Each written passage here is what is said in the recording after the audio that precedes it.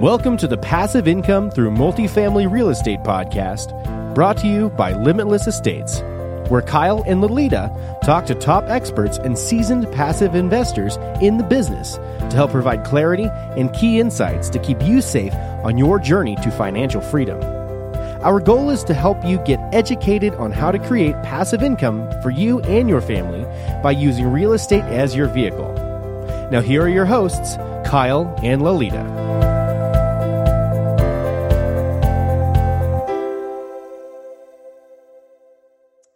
Hi, everyone, and thanks for joining us on another episode of the Passive Income Through Multifamily Real Estate podcast. I'm your host, Kyle Mitchell, and typically we have Lolita here, but she's unable to make it today. Today on the show, we'll be joined by Omar Khan. Omar, thanks for joining us. How are you today? I am good. Thank you very much, Kyle. Great honor to be here. Awesome. Great. Here's a little bit more about Omar. Omar is the CFA of Boardwalk Wealth and is responsible for raising capital, strategic planning, and investor relations. He has over 10 years experience in investing across real estate and commodities with $3.7 billion in capital financing and M&A transactions. Omar, thanks again for coming on the show. If you could tell the listeners a little bit more about yourself and what you do. I'd love to. My background's in finance, so I was on the investment banking side in oil and gas and commodities. I ran a few deals. We got all that experience, the one that you mentioned. And now what we're doing is we run large multifamily syndications across Texas and Florida. How that happened is that when I moved down from Canada 3 years ago, I wanted to invest some of my money, some of my network's money, and I just started talking to people. And one door led to another. You know, you have to sift through a lot of people before you find the ones you want to work with. And that's just how the process started. And slowly over a period of time, just because my expertise was in deal valuation and stitching deals together, it was a faster process than I guess it would have been otherwise, based on my prior experiences. And here we are. We're actually closing our first Florida deal next month. Actually, we're fully subscribed now. So awesome. Congratulations on that. Thank you. Perfect. So since your background's on finance and deal analysis, we're going to be focusing a lot on underwriting today. For those that don't already know, can you please explain what the process of underwriting is and what underwriting is exactly? Well, the process varies from place to place and asset to asset, but the idea behind it is primarily to understand if the deal that you're looking at is a good fit for your perimeters, given your set of constraints and whatever your particular objectives are. And how you do that is by taking a deep dive through the financials, not only looking historically, but also having enough knowledge to basically have your crystal ball and peek into the future to see, well, look, if I take it from A to B and then B to C, where am I going to end up? And given where I'm going to end up, what are my options going to be? Do I hold it? Do I sell it? Do I refinance it? What do I do? So to do all of that sort of stuff, when you're doing it with bigger assets, in one way it's easier because sometimes you have more margin of safety, but another way it's harder because you have more moving pieces. Got it. And what type of tool do you use for underwriting and how important is that tool to you? Well, I wish there was one tool that I could do everything and then everything was done. What usually happens is, look, we have our deal criteria. So to be honest with you, when brokers in our preferred market send us deals, close to about 60 to 80% of them we can filter without even getting to underwriting because they don't fit our perimeters that we have said. So for instance, if we said the average deal has got to be between, say, 15, 20 million plus, and if somebody's sending me deals for 7 or 8 or $10 million, regardless of how good the deal is, we're just not going to do it, right? So you got to set some of those things up. And then the tools, look, it varies. For instance, the biggest ones that you could use obviously are Excel. I mean, that goes without saying. But you also have to rely on industry databases like CoStar, YardX, Geometrics. These are more to get property and market level data.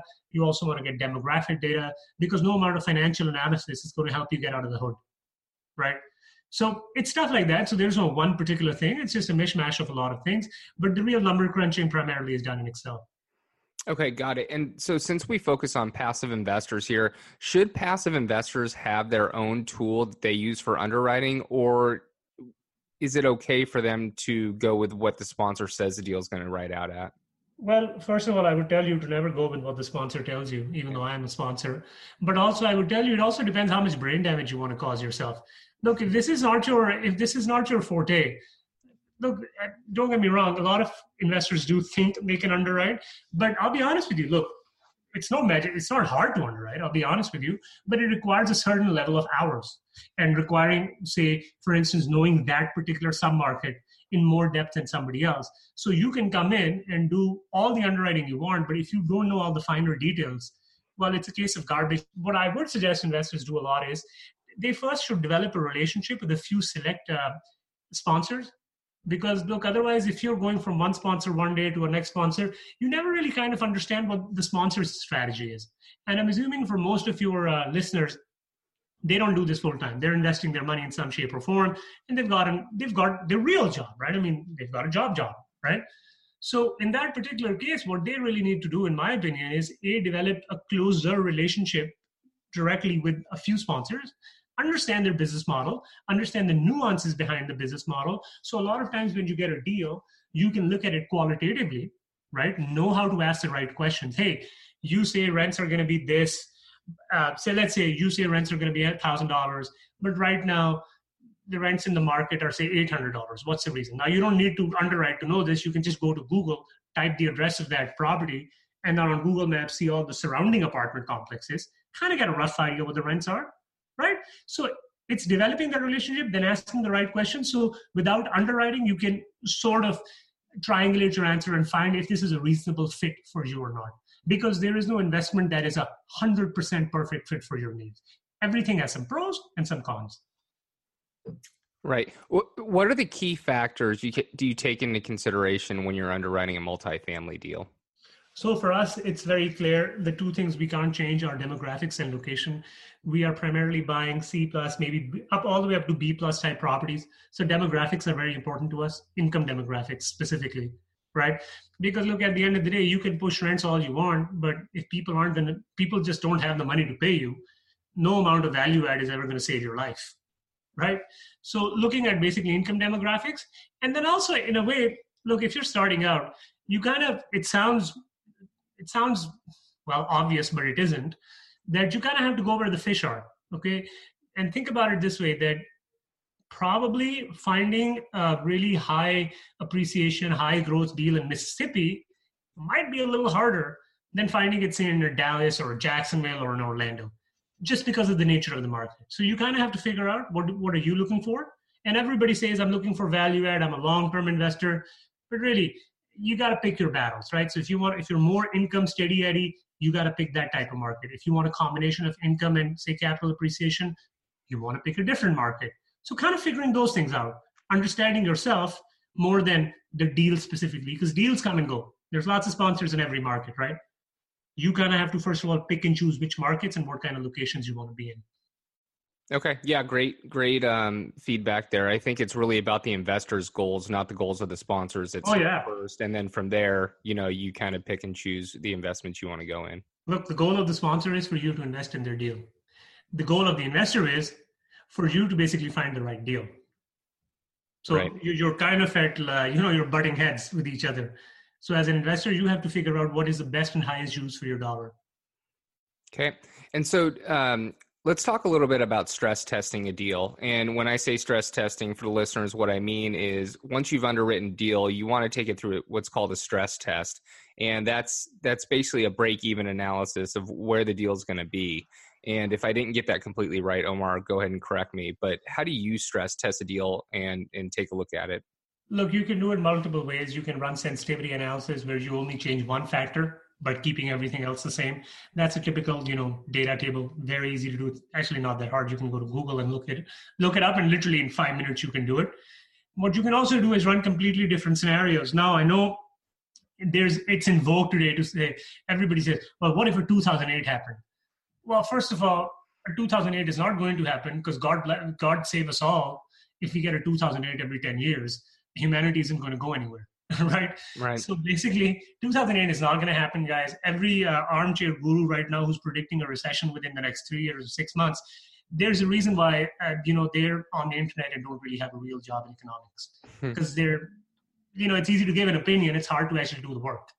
So how do you stress test it? Look, you have to be reasonable and you have to be fair. Look, tomorrow, if, for instance, a comet hits the earth, well, all bets are off. Right? So you can't plan for the worst possible. I mean, my point is the end of days. How would you stress test it? You look at your rent growth assumptions, right? You take them all the way down to zero or negatives. For instance, you look at your cap rate expansion. Typically, sponsors do between 50 and 70 basis points. Maybe you jack it all the way up to 200 basis points, right? That's purchase price plus add a little, say, 1 or 2% on top of that. That is your exit cap rate on which you will value your property, right? For instance, you think your tax bill is going to go crazy. There's so many small moving pieces that you can't, it depends on the deal as specifically more than, for instance, what's a one size fits all solution, right?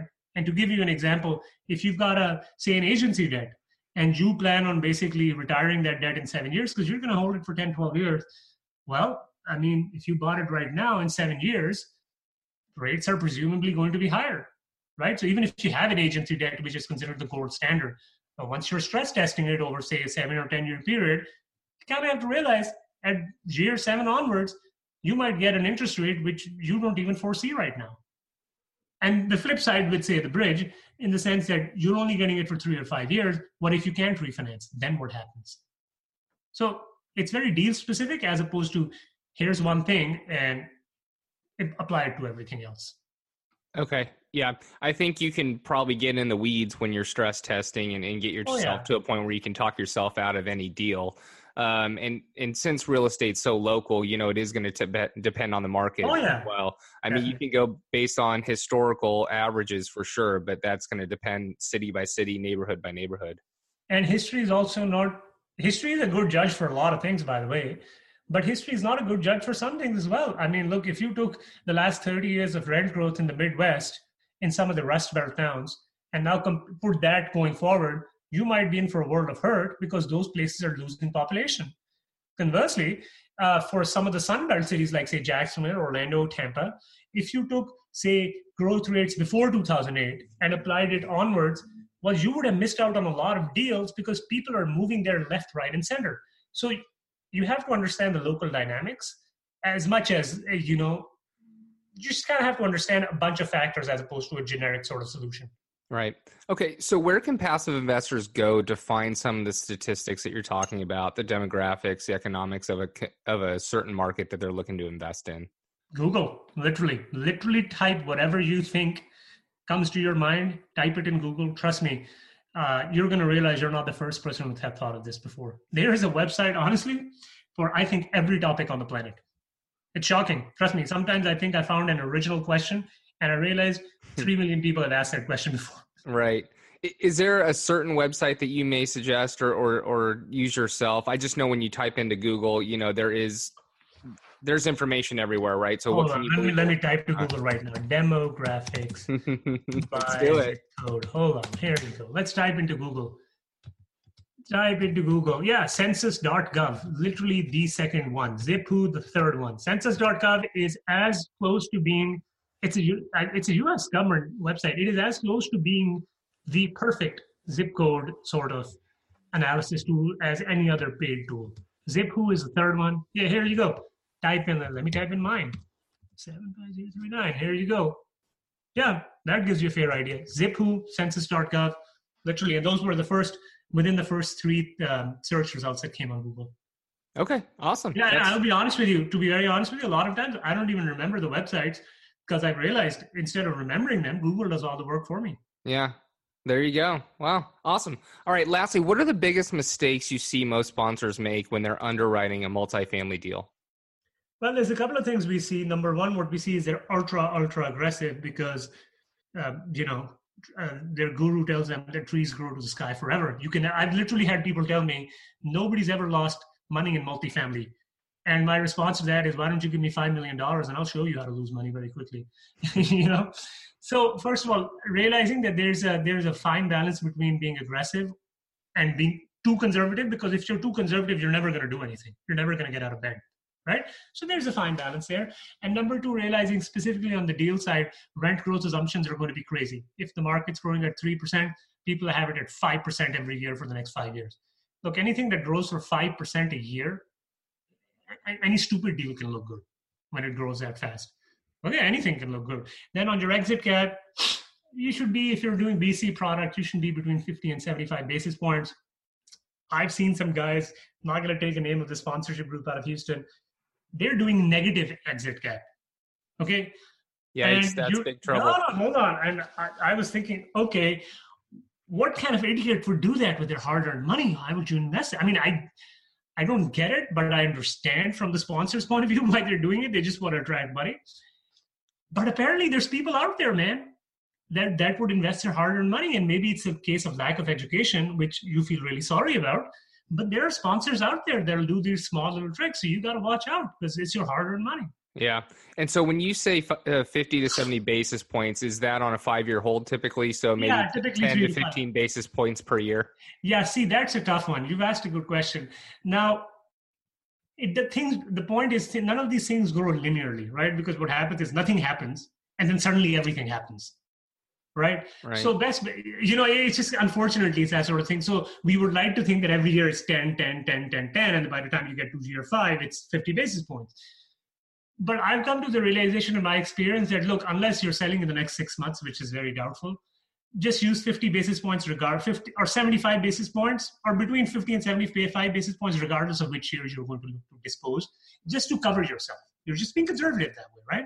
Without going overboard. Okay. And can you explain to everyone what a basis point is? Basis point is 1/100th of a percent. So if you go 1% divided by 100, that's 0.001 in decimal points. And 100 of those will obviously be 1%. So 100 basis points would be 1%. Okay, perfect. And then going back to rent growth, what would you say is a standard kind of conservative rent growth to assume year over year? Again, I'll be honest with you, man. All of these things differ by market. So I'll give you an example. Things that are happening in Dallas, say, for instance, in a Richardson or a Fort Worth. Fort Worth's a great market these days to invest. Completely different than what's happening in Oklahoma City. Right. Similarly, what's happening in Jacksonville, in Axiometrics, for instance, if you go look for the submarket we were in, last year it grew at 5.1% year on year, as an example, right? Now, if I just took the last year's worth of numbers at 5.1 and just pushed my asset to 5.1 every year, well, that would be disingenuous and it would make my numbers look falsely good. So a lot of this is local, as you had said earlier. People can refer to industry databases like, say, Axiometrics. Honestly, just ask a broker, or if there's a sponsor who's doing this deal, ask him to send you the Axiometrics report. If they haven't referred to the Axiometrics report, they must have referred to the REIS report. The REIS is REIS, or the CoStar report, right? Any one of these reports where, for instance, a sponsor can show you, look, the market, say, for instance, is expected to grow at 5% or 4% or 3%, but I'm assuming this at 2%, and here's my reason why. One of them could be conservatism. One of them could just be that you disagree, but you're erring on the side of caution. So, but do ask for how did the person come up with this number? Okay. And sorry, if you have, like, let's just say an average of 5% for the last 3 years, and so the sponsor is going to say 5%, is there a rule of thumb on being conservative there, or do you just go based on historical averages a little bit? No, you don't go, because you tell the sponsor that he's stupid if he's using 5%. Because just because lightning has struck once or twice doesn't mean it's going to strike forever. Right. So first of all, anything about 3.5%, 4%, kind of take it down a notch, okay? Because look, what's going to happen is you predict, say, you not predict, but you assume 3.5% growth. And look, if it happens at 5%, nobody's going to have a problem with getting more money. Nobody in the entire history of mankind ever said, no, I've got a lot of money, please don't give it to me. What people do have is when you set an expectation at 5% and then the actual thing is 2.5%, that's when you run into trouble. Yep. Right? Yep. So kind of say that. But if any sponsor tells you 5% and they pound their fist on the table and tell you that they're so damn confident, you should just walk away. Don't argue, because it's not worth it. Yep. Agreed. Okay. All right. We're going to go into our final 4 questions now. Ready to go? Yep. I hope so. All right. What is the one tool you use in real estate investing that you cannot do without? My phone. Perfect. Tell us a story about your biggest mistake in real estate investing so far, and what is the main takeaway for our listeners? Well, the biggest mistake was not setting expectations with some of my partners. Because we each have different roles. So setting those expectations, I learned a lot from that. But hey, I also learned that it wasn't just their fault. It was my fault as well, because I didn't set the right set of expectations for them. Right? I mean, I'm sure they'll tell you that they didn't set the right set of expectations for me. So, Yeah. It's a case of setting expectations, yeah. So just being transparent and being upfront. Well, it's not transparent or being upfront. It's basically saying in clear words what is the role of your partners and what lane everybody's going to swing in. Got it. What is it that you need to do right now to grow your life to the next level? Listen to your podcast. Okay, what else? Well, apart from that, listen to more of your podcasts, hopefully. And then apart from that, just honestly, guys, just reach out physically to people and as an email or call and then meet them. No amount of reading books. Look, I'm a nerd. I love reading books all the time, but no amount of consuming 30, 40, 50 books is going to save you, because you have to take that knowledge eventually and you have to apply it. So, but the application only happens in the real world. So you eventually kind of have to get off your ass and you kind of have to, well, pull the trigger. So don't be trigger happy and don't pull a trigger like every 5 minutes, but, pick the right people, but then make a move. Perfect. And lastly, where can people find more about you? Well, they can go to our website, Boardwalk Wealth, BOARD Walk Wealth. That's one word.com. There's on the first page, you can join our mailing list. You can also email me at Omar, OMAR, @boardwalkwealth.com. Perfect. Awesome. Omar, we really appreciate you sharing your knowledge and some of the inside secrets on underwriting. I think you add a lot of value to our group, and thank you very much. And thanks for everyone for spending some time with us. I really enjoyed our conversation, and we'll talk to you soon. Thanks. Thank you very much. Have a good one. Thanks for listening. To learn more about the Passive Income Through Multifamily Real Estate podcast, and to get access to today's show notes and to previous shows, visit limitless-estates.com. If you enjoyed this show, please subscribe to the podcast. Thanks again for joining us. Be sure to tune in again next week for another episode.